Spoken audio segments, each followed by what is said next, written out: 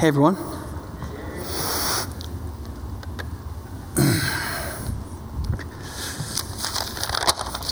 I don't normally do my sermons like this, so it's likely this is going to be a train wreck.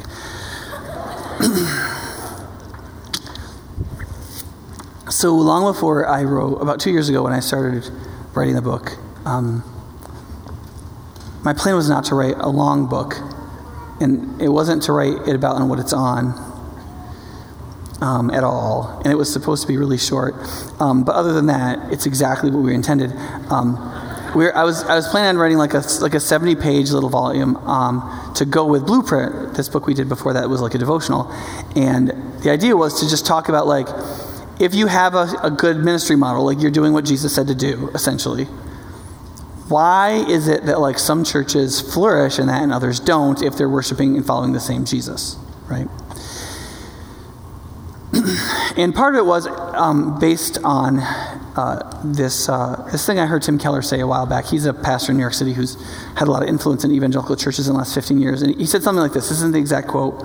This is the best I could reconstruct it. He said, leaders in the church have all kinds of visions, but they don't have the horses to actually get those visions accomplished. They can blow the trumpet of vision, but they don't have the horses to carry out the charge.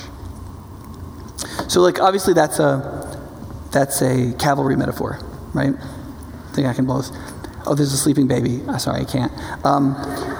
So the cavalry metaphor is that before the Second World War, one of the most terrifying parts of any military group was the cavalry, because they were basically like the modern Air Force. They were the fastest thing. You couldn't really keep track of them. And they were here, and then they'd be 5 miles over there. And they were the most likely to do something you couldn't plan on if you were fighting against them, and they would just come out of nowhere. And so what everybody dreaded was a trumpet blast from a direction they were not expecting it, right? And so the cavalry thing would go this way. They would blow this trumpet, and then the cavalry would charge, and they would just do terrible warlike things. And what Keller's saying is he's saying, for the last, well, I don't know what he would say. This is what I would say. So for the last 40 years or so in the American church, there's been a very strong emphasis on vision. Like, you need to have a vision. Your church needs to have a vision. You need to have a vision. And then, like, for people, there's all the self-help vision stuff. Like, you need to have a vision for your life. What's your vision for your life? And so we just call it dreams usually with kids, but it's the same thing. What's your vision for your life? What do you think? Blah, blah, blah, right? And it's true that vision is important because you do need a trumpet blast that leads the charge of your life. Like it is important for motivation, right? Because if you don't have something in the midst of your imagination that is good in the future that you could see for yourself, for your church, for anything that you're a part of, for your country, for your world, it's very demotivating, right? Now you don't want something that's one of the problems with people's dreams sometimes is that they're too specific, right? You can't have a vision of your future wife because your wife is going to be a specific person, right? So like you're actually hurting yourself if you get too specific. You want to have a vision, but that vision needs to be a little blurry because you don't know who it is, right? With your job, like I'm going to be this when I grow up. Well, you don't have as much control over all that as you might think you do. And so you need to have something in your imagination, but it needs to keep from being hardened into a dream. Because imaginations are inspiring, but they're still flexible. And that's what humans need to be. We need to be very flexible because the world is a very chaotic place, right? And the waves are going to push us, and we're going to go in one direction, but we're going to go in that direction like this, right? And yet we need something that drives us forward, right? We need a vision, right? But what Keller is basically saying, I think, is something that I said in the book this way, right? I've become more and more convinced over the course of 20 years of ministry that the typical church's problem isn't really a lack of vision. I believe it's a lack of character and conviction.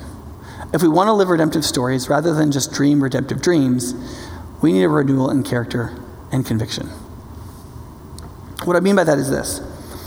If you are talking about your own life, or you're talking about the church, or you're talking about any larger thing, vision is actually not the most likely thing to not be there.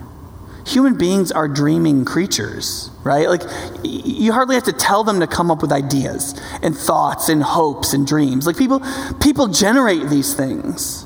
Now, sometimes they're really narrowed. If somebody has a really narrowed childhood experience and they've been abused, like it's hard to come up with a good dream, right? When you've been kind of narrowed down. But even people who have lived in terrible situations, they dream about something. Our hearts create dreams. The issue is, if you're dreaming about anything really worthwhile, right? Something that is bigger than you at all, you can't know if you're going to accomplish it or not.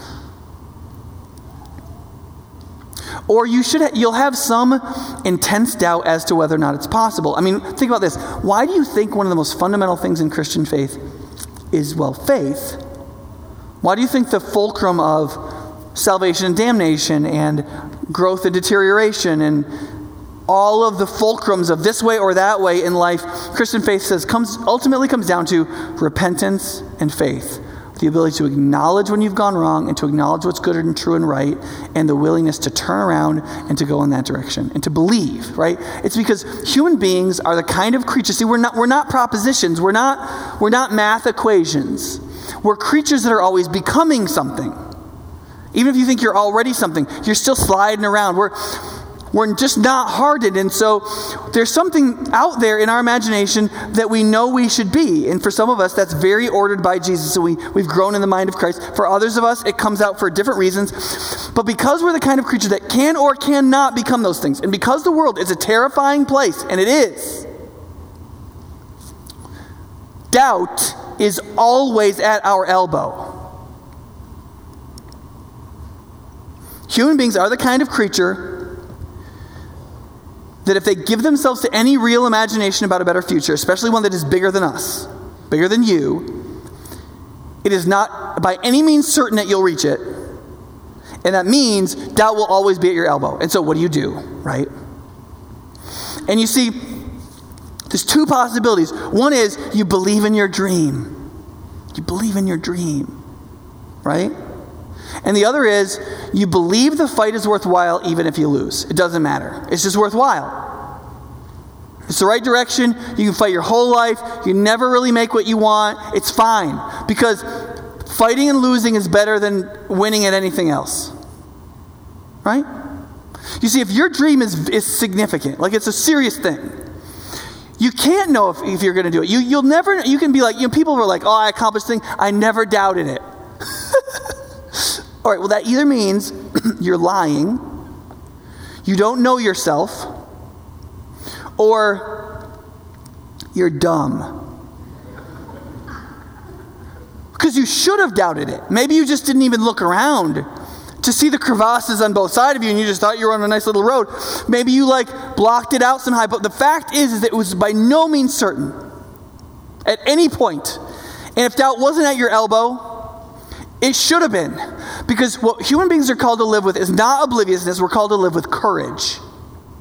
That's why the Bible is so serious about having a ministry of what? Just put the Greek preposition in front of it. Encouragement.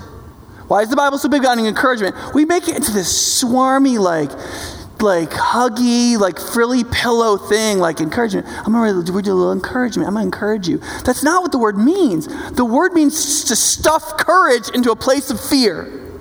It means you're terrified. You don't know if it's going to work out. You just don't know if you can do it. You don't know if your family can ever be what you hope it's going to be. You don't know if you can ever not be insecure around other people. You don't know if you can ever really obey Jesus in this thing. You're terrified. You're this big bag of fear, and Jesus is going to use somebody to come along and just get a big pile of it, courage, and just stuff it in there and be like, hang in there, right? That's what encouragement means. And the Bible is full of encouragement because we're terrified creatures. And because we want to believe in our little dreams, but we know that our dreams are not certain. And so you can't just believe in your dream. You've got to believe that the fight, the action, the pursuit is worth it whether it happens or not. And the only way that can happen is if you're a person of very strong character and a conviction that doing this is worth it. Right? I have a vision, I'm a pastor, right? I have a vision for what I hope this church could become if I led it well. And if we all were horses together, I have a vision. My vision for my first 7 years here is not like what it's been. It's been different. It's been really good. It's been better at some moments and worse at others. But I couldn't picture any of your faces before I came here. I couldn't know what would happen. I didn't know when the good times were going to be, when the bad times were going to be. I didn't know what the trials were going to be. I didn't know what was going to happen to me. My trials have been very different than I thought they were going to be as a senior pastor. I didn't know any of that stuff. And I didn't know if things were going to get better or worse. I don't know if they're going to get better or worse next year. I have no idea. I have a vision of where I'd like to go so I can set a course. But the only thing I get from my vision is a little bit of encouragement and a compass setting, and that's it. Everything else has to come from what God is doing inside me in conviction and courage and character. Does that make sense? So that no matter what happens, I'll have the courage to proceed. I won't give up. I won't encourage you to give up.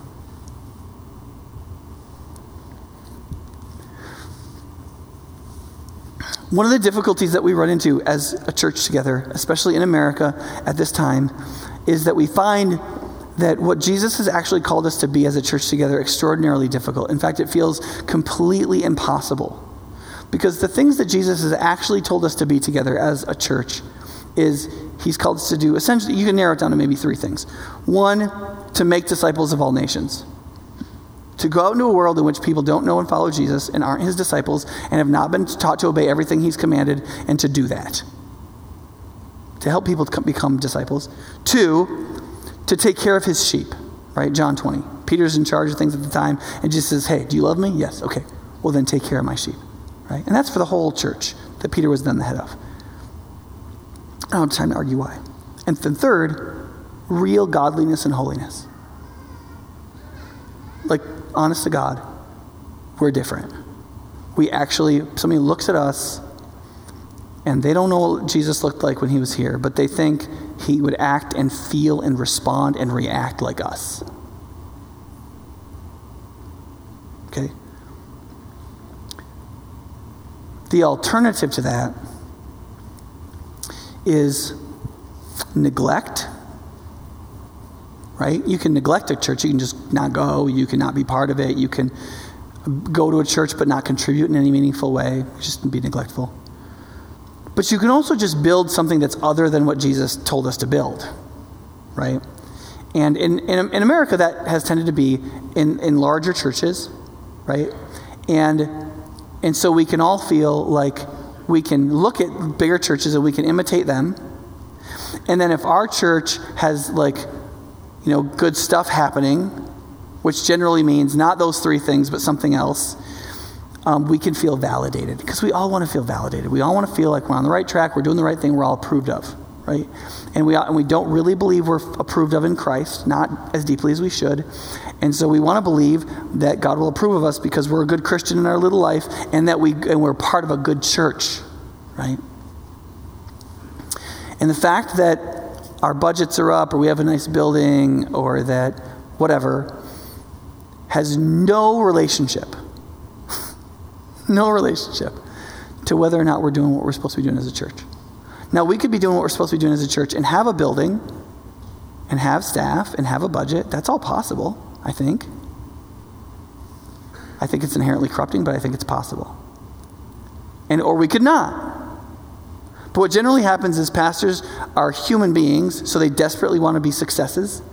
And people want to believe that they're part of something that matters, that's significant, that's the right church, that's the proper whatever. I go to that thing and it matters, right? And so what happens is, instead of churches actually leading people to Jesus, people reorganize, right, into places because they're going somewhere, right? And so the pastor can feel like he's a success, and the people can feel like there's someplace that's good. And really, we're not maybe imitating Jesus in what he told us to do. We might just be validating ourselves in an extraordinarily multi-million-dollar expensive way. And one of the things, probably the biggest thing that keeps me up, well, actually, nothing keeps me up, but I have narcolepsy. But one of the things that bothers me is every year when we do the budget, I look at the number and I say, if I don't think about anything else but we spent this much money on ourselves, or we spent this much money doing church, what happened? And I look at that number and I go, what happened? that bothers me. It just bothers me because I'm like, are we supposed to be doing this? Or are we just doing this because we've been doing this for 56 years?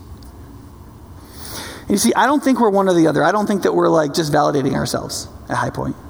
And I don't think that we're focused entirely, everything that we do, focused entirely on growing in godliness, taking care of his sheep, and making disciples. I don't think that either. We're somewhere in the middle. And the issue is not how to self-evaluate ourselves, because the point is not our self-evaluation. We are redeemed in Jesus, and everything that we do, if it was meant to redeem us, would be worthless. The question is, what are we going to do right now? What are we going to do tomorrow? Who are we going to be together over the next 5, 10 years? What are we just going to do? Because we're already, hopefully, if we believe in Jesus, we're justified by faith. The question is, are we here? Are we going to do what we're supposed to do? And are we going to look at other people who have gone before us and find inspiration from them without respecting their level of worldly success? Or are we going to look at other people who are validated by others, seek to imitate them, and then try to find our validation in what we do or don't do? Does that make sense? And one of the ways you can know if you're looking for inspiration rather than validation is, are you inspired by people that weren't popular or successful or like did something immensely great? Right? I mean, do you like people who are something? But do you also like people who do you like missionary stories? And do you like stories of people who served the poor and did it beautifully and nobody knows their name, but your uncle knew them and told a story about them? Do you love all of the stories of people who were horses? Real horses. There's, for a Christian, if Jesus tells us to do something, he says, this is what you're doing, those 3 things, and we're not doing that, to whatever extent we're not doing it, that's kind of the definition of worldliness, right? We can talk about worldliness in our own lives as we have for the last 10 weeks. But you see, what worldliness ends up looking like is there's one thing that God calls us to do, and it's going to be pretty impossible, because he always calls us to do something that he's going to be involved in. And if he calls us to do something he's going to be involved in, and we don't believe he's actually going to involve himself, it's impossible, right? So he calls us to something that, based on the weakness of our faith, seems impossible. And then there's some other thing that we think that we can work. Like, if I don't do this, I could do this. It's something else. Have a nice life, buy a relatively new boat, get the moonroof in the new minivan, have a nice marriage, have 3 nice children, or none, or watch a lot of TV. I don't know. I don't know what your idea, of the good life is. But there's this other thing, right? Without this. And that's kind of the definition of worldliness. And the reason why that's important is because if you're a Christian and you profess belief in the God of all glory, who does the work of all redemption through the one who is the Christ, to draw us into this vision of what he has for us, and you do something else, there's only 2 possible things that are happening there. One is you don't believe at all, okay? And that's possible. But there is another option. That's not the only possibility. The other possibility is you're just afraid. You don't believe that thing that God is really asking us to do, to be together, is possible. You just don't think it's possible. And you're terrified to try and fight as hard as you can for that thing and for it to end up being nothing. And in light of that, something else. And I want you to understand how God relates to that, because oftentimes we think that God is obligated to relate to that in a way that we feel is culturally appropriate for us. And he isn't. Now, he can do it if he wants to, but he's not obligated to do so. And the Bible seems to teach over and over again that he doesn't. Okay? Let me explain what I mean by this. And I can't read the whole book for you of Haggai because it took too long last service. But on page 1441 in your Bibles is the book of Haggai. It's only 3 pages. There's 3 main oracles or prophecies to the whole of the people of Israel. And so basically these people came back from Babylon. So they were in captivity for 70 years. They made lives for themselves, and God set them free to come back and rebuild Jerusalem so they could be the people of God together again, right? And so the people who came back were serious business people.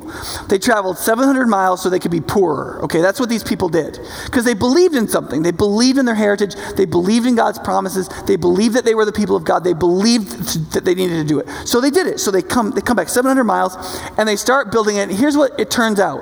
They find the thing that God called them to do to be very difficult. And I don't know why we're like this. That like we come to God and we see what we're meant to be in him and we move in that direction and we find it to be difficult. And that really throws us.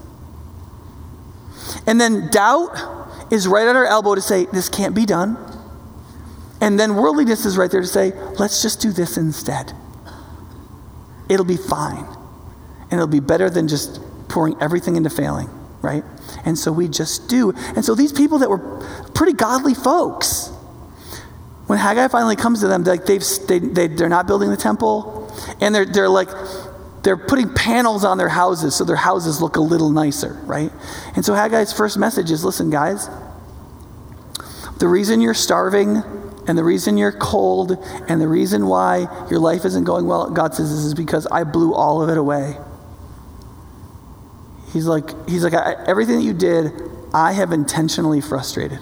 And I want you to understand that, because we think when somebody needs to be motivated back onto the right path, what we tend to do is say, oh, sweetie, you can do better. We think that positively relating to somebody is what they need. But the problem is that when human beings act foolishly, right, they're not, by definition, not acting wisely.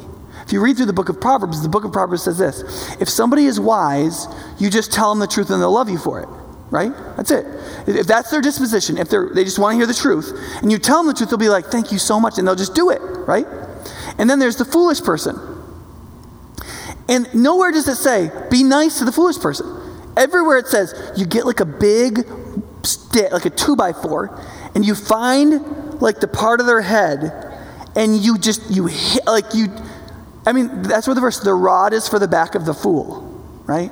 What? Why whip? Why would the Bible be like, sometimes you got to whip people? Like, why would it say that? And it says that because foolishness only responds to pain. It's fundamental to human psychology, right? It's fundamental to who we are as people. When we decide to be hard-headed, when we decide to act foolishly, when we decide not to do what we know is right, telling people what's right doesn't help. It doesn't change their mind. It doesn't move them in a new direction. What they need is pain. Now, that doesn't mean we're supposed to hit them, right? But God, that's what God usually does, right? He basically says, listen, I wiped out your bank account for a reason. That's what he basically says to the people of Haggai. I destroyed all your crops. I made sure no matter how hard you worked, you could never get ahead. And I did it on purpose, to save you. Right? And then it says, the people, the leaders and the people said, oh. And they got their behinds to work. And God said nothing nice to them. He said, go up to the mountains and you get wood and you get stones and you start building the temple so that I can be happy about it and so I can be honored. Right? And you're like, well, right? But God is supposed to be pleased, and he's supposed to be honored, and that's why we exist. Right? And so then they start doing the work, and they do it for a month.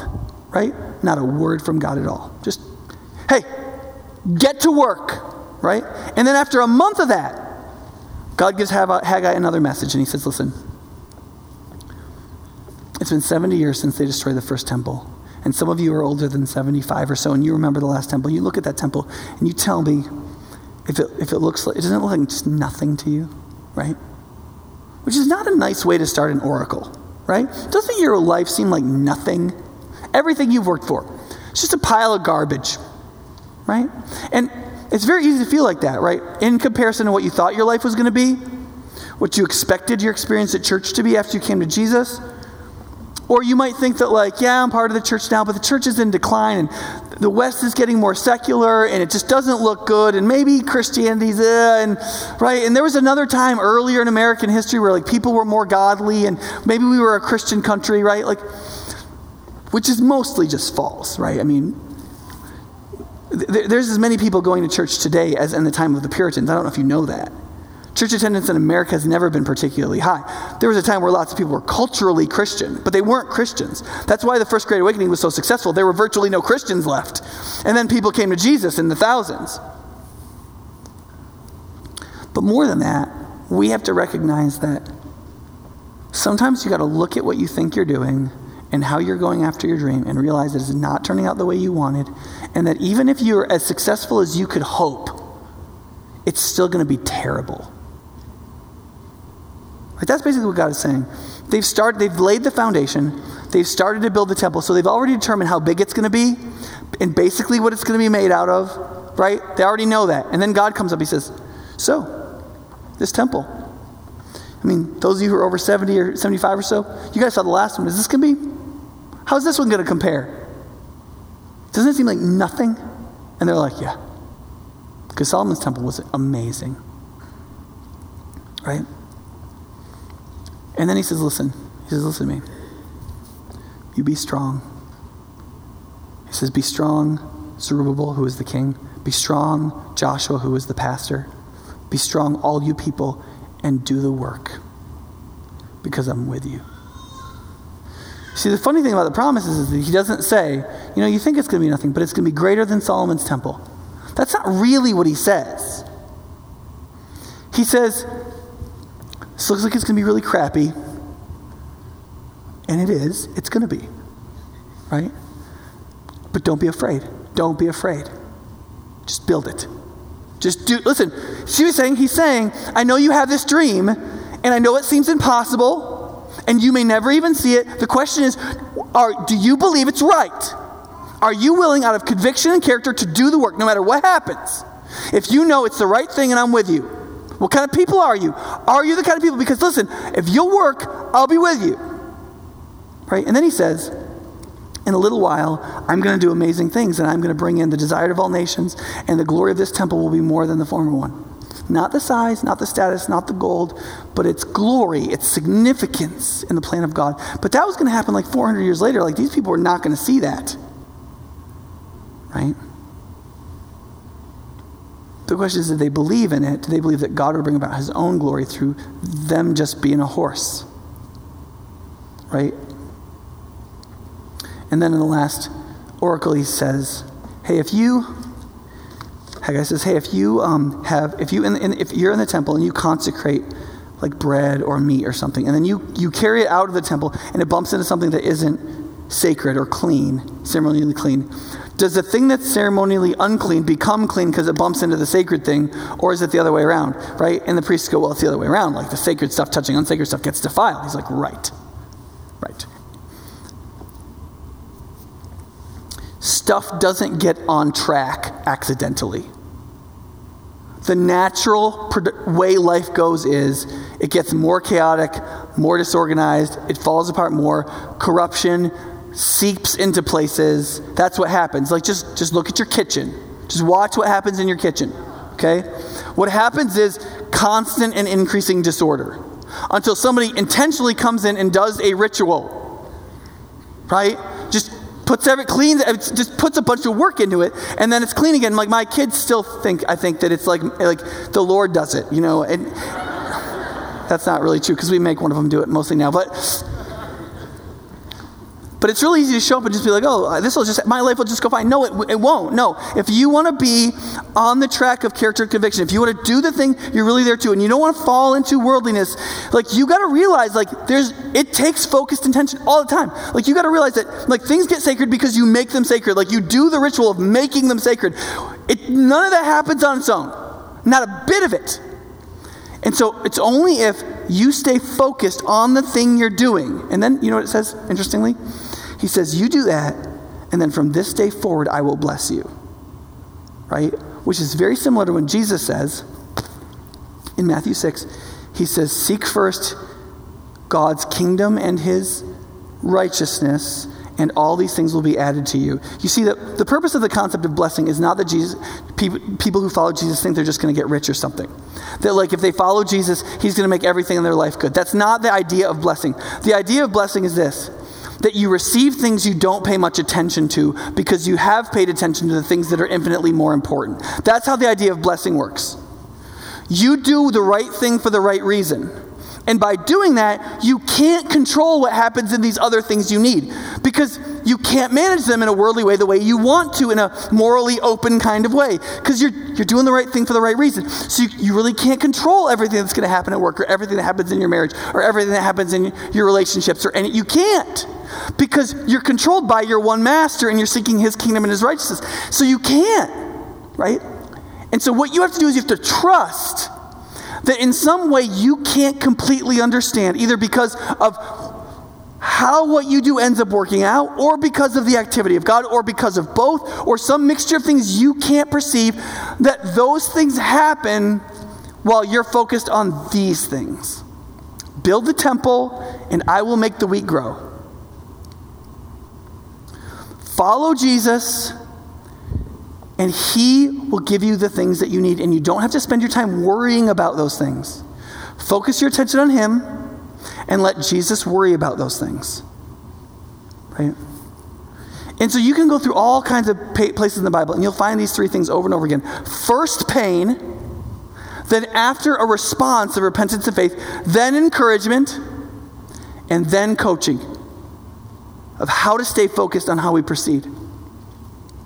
And so what I think the fear is similar to the ones that caused the people in Haggai's day to build their panel houses. I believe that we as a church, and I'm preaching you, this is my sermon, okay, for me, okay? I believe that our fear is that there really isn't a harvest, which is ironic because Jesus explicitly said that he was here for a harvest. But I think that when we look for a second at how many people in your life around you have come to Jesus. Just think about that for a second. How many people in your life around you have come to Jesus? Think about how much qualitatively you've come to Jesus. How like Jesus are you? Encouraged by that thought or discouraged by that thought, right? And how encouraged are you by how people, when they do say they want to believe in Jesus and follow him, how well they stay? Right? And let me ask you this. Does it seem to you like nothing when you think those three thoughts? How many people have come to Jesus around you? How deeply you have come to Jesus really? And how well people stay when they say they want to come to Jesus? Doesn't it seem to you like nothing? Because it feels that way to me a lot. And it makes me want to build a paneled boat for fishing. Because when doubt is right here, interrupting my conviction, it takes 1 second to get a vision for what I would do in a worldly way. 1 second. Right? And yet, if we're willing to listen to Jesus, Jesus anticipated this fear. He knew it would be universal for all of us. And he said that we were wrong. He basically said, listen, if you're a human being and you come to me and you know what I'm doing, which is taking in a harvest and of all people in all the world, not just for them to be saved, but for them to come to be people of my kingdom and my righteousness. He's like, you're gonna think there's no harvest. And you're wrong about that. And he explicitly comes after us about it. And listen, I realize that for a lot of Christians, seeking to help other people become disciples and really being changed from the inside out are two of the most humiliating things in your life. Okay? I get that. I get there's all kinds of hang-ups and personality and character stuff in you that's been there for way longer than you thought. There's stuff that you even call an addiction, though clinically nobody would ever call it an addiction because you're just so weak you just can't stop doing it, you know? And I get it. I have experience with all that stuff. Every week I have some experience where I'm like, why did I spend my time doing that? Why did I just say that? Why did I just not say that? I could probably give you 5 examples off the top of my head from just this week. Right? And then leading other people to Jesus, just thinking about that's a little humiliating, right? But not for a real reason. It's for a false reason. Like, the one who testified for me before the throne of my own judgment is the only one I should care to testify about. Right? I can think that thought. It's very hard to feel that feeling. And so when Jesus says, "You're wrong, Nick," I feel threatened personally. I don't feel happy. Right? Like, whenever you have a pessimistic thought, like when you don't think something is true, but you wish it was true, right? You should be really you would want to be happy when somebody's like, "No, it's actually false." Like, if you're like, "Listen, nothing ever gets better with poverty. It is what it is. People are like that because they're like that." And somebody goes, no, there's like legit. There's like a way to help people in poverty that like actually works, right? Like, you should want to be like, okay, I'm skeptical, but I'm really interested, right? And see, that's what Jesus is doing. He's saying, listen, I know you don't believe that this is a time of harvest. I know you don't believe that. I know you don't believe that. You're a human being. It's universal. And I know that you don't think the power of the Spirit is present to change you. I know you don't think that. And I know that you think even if somebody were to come to Jesus, that Satan would steal him right back and the world would steal him right back. And what's the point? Okay? Like, I get it. Right? But the problem is actually not those 3 things aren't true. The problem is that those 3 things are impossible to us. We think they're impossible. And so we give up like that. We give up so fast. And we just, whoosh, we're right here. There's the vision that God gives us. Doubt is here, worldliness is there, and we are here so fast. And then we go, why isn't this working? Why am I not becoming godly? Well, like, we're in the temple of Mammon wondering why, but it just happened so fast. But Jesus said, listen, here's what you need to know. And this is clearly a saying of Jesus because he repeats it a number of times. There's this time where he's going into Jerusalem, right? And he sees the crowds, just of the city of Jerusalem. And it says, he saw the crowds, he had compassion on them because they were harassed and helpless like sheep without a shepherd. And then he said to his disciples, he said, the harvest is plentiful, but the workers are few. Ask the Lord of the harvest, therefore, to send out workers into his harvest field. And so it's interesting because this is Jesus said that this was a profoundly sinful generation. Like, if you're like, yeah, Nick, but they were religious and stuff, and like, there was going to be a harvest among them. Look, there was nothing optimistic about that generation. But Jesus looked at them and he didn't say, oh, wicked, wicked generation. Though he totally could have said that, and he said that in other places. But here's the thing about sin that is to our advantage. Sin will beat you to death every time. It'll beat your heart to death. It'll beat your life to death. It'll beat you to death every time.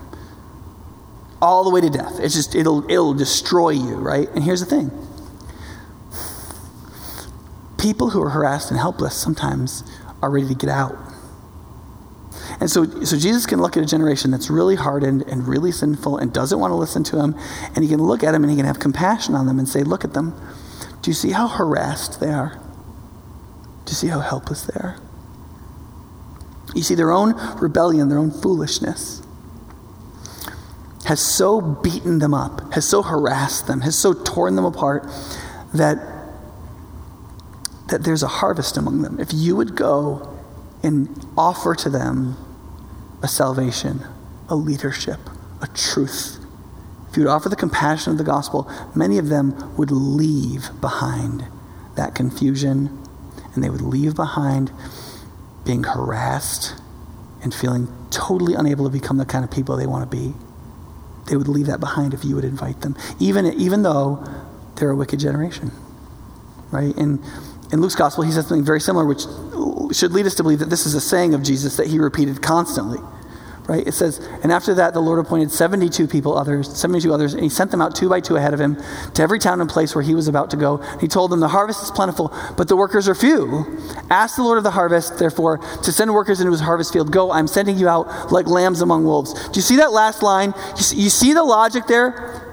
where it's not about getting what you're hoping for. It's about whether or not you're willing to do it even if you completely fail, right? Like, what hope does a lamb have going out among wolves? Right? Think about this. I mean, just picture it in your head. Like a pasture with wolves running everywhere. And there's a little lamb. And he's like, okay, buddy, time to go out there. Right? And the lamb's like, I'm sorry? Right? He's like, go out there and talk to the wolves. They're probably, you just talk to them. Like, it's crazy. I mean, it's like a camel going through the eye of a needle. That's worse than a camel going through the eye of a needle. You're like, camel through the eye of a needle? That sounds very difficult. That's crazier. Right? Because, listen, it's not about whether you win or lose. It has nothing to do with whether anybody ever comes to Jesus. None of that matters. All that matters is, listen, if you looked out there, you see nothing but wolves, okay, fine. You can, if that's what you see, that's what you see. But you're going out there. And the reason is that the harvest is plentiful. You see, what you and I believe, really, what we really believe is this, is that Jesus is sending us out into a cornfield that's already been combined. And we're like deer in the fall during hunting season, like ducking bullets while we're sniffing our way through stuff that's been gone over 3 times to find a little kernel of corn or a little broken off cob so that we can find a little something. And what Jesus is saying is, no, it's more like this enormous vineyard that has this enormous crop and the grapes are just rotting on the vines because no one will pick them. And now you might say, Nick, that's not what I experienced. Okay, well listen, we're worldly. Just look at us. We're never going to get a harvest if we're just like everybody. We can't worship in the temple of Mammon and think that the beauty of the adornment of the gospel is going to flow out from us and tons of people are going to come to Jesus. It's never going to happen.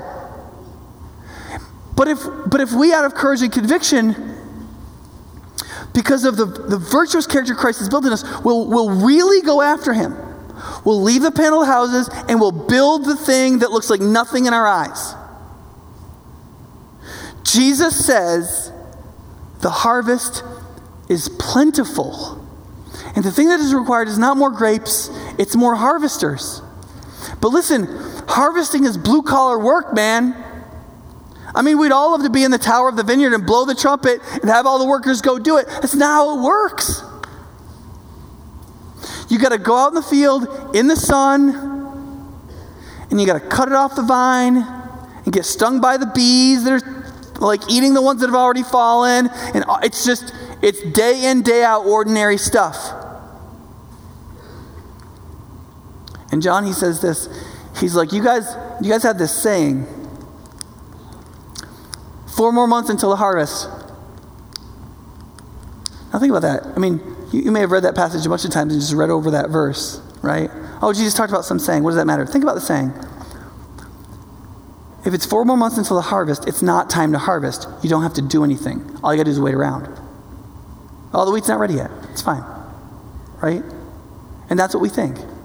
We think the people in our lives and the people around us and the people we haven't met yet and the people at work and all these people, this just isn't the right time. They're not ready. He's like, Jesus is like, that's a stupid saying. Right? His response to that is, you guys say 4 more months until the harvest. Open your eyes. Like he says, thinking that is like this. You're standing at the edge of a field of wheat, right? Wheat really dramatically changes color when it's time to be harvested. It's green and then it turns gold, okay? Or white, right?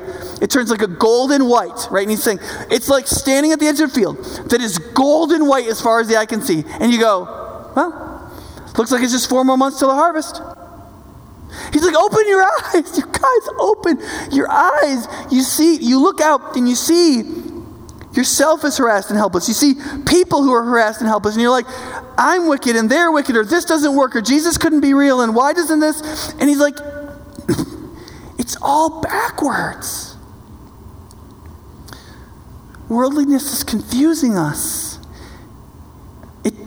We're sent out to do something that requires the potency of godliness, and we wonder why it doesn't work when we wallow in worldliness. Of course it doesn't work.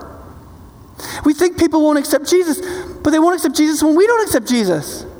We think that we can't change or we can't really grow in any kind of meaningful godliness without becoming self-righteous and self-contradictory. He's like, if you think that, that's what's going to happen. Because growing in grace requires faith. And you can't let doubt come to your elbow and just be like, well, I guess I'll do faith and this, because you can't have two masters. Because if you do, you'll hate one and you'll love the other. And if you have two, you'll love the one that pays off the quickest, which is always mammon. And all your prophecies will come true because you'll make them come true. But he said, there's another saying that in the end, the one who sows or plants and the one who reaps or harvests rejoice together, because you may not see what happens. You may not see them come to Jesus. You might not see the transformation. You may not see the church grow to a place where it is marked at every moment by taking care of his sheep and letting people become disciples and drawing them in and growing in godliness. You may not see that, but the one who sows gets to rejoice with the one who reaps. The ones in Haggai's day who build something that looks like nothing are one with those in Jesus' day when the desired of all nations came in and when God filled that temple with glory. Apostle Paul said, there's one who plants, another waters, and both of them rejoice together, and it is God who makes it grow. What matters is not whether we ever do anything that isn't nothing in our eyes. None of that matters. We're not trumpets in the end of the day. We're all horses. We're all horses. We're all deciding whether or not in and day out, in the most ordinary possible way, whether we will give ourselves to the thing that we think is impossible. Will we risk everything we could manage for ourselves that isn't in line with what Jesus has called us to be? Will we trust him? Will we believe? Will we reject the doubt that will draw us in a moment to worldliness? And will we believe that it is worth everything to cast off what entangles us and to run after Jesus, to take hold of that for which he took hold of us, to believe that he'll carry to completion the thing he started, to know that we should work out our salvation with fear and trembling because it is God who works in us both to will and to act according to his good purpose, that we actually believe that his divine power has given us everything we need for life and godliness, and that God really does create new life and change those new lives he's made. And so as we baptize some people in the next few minutes, I want you to think about that. I want you to turn to believe it. I want you to consider what it would look like to not just finish the series on worldliness and then just go back to it,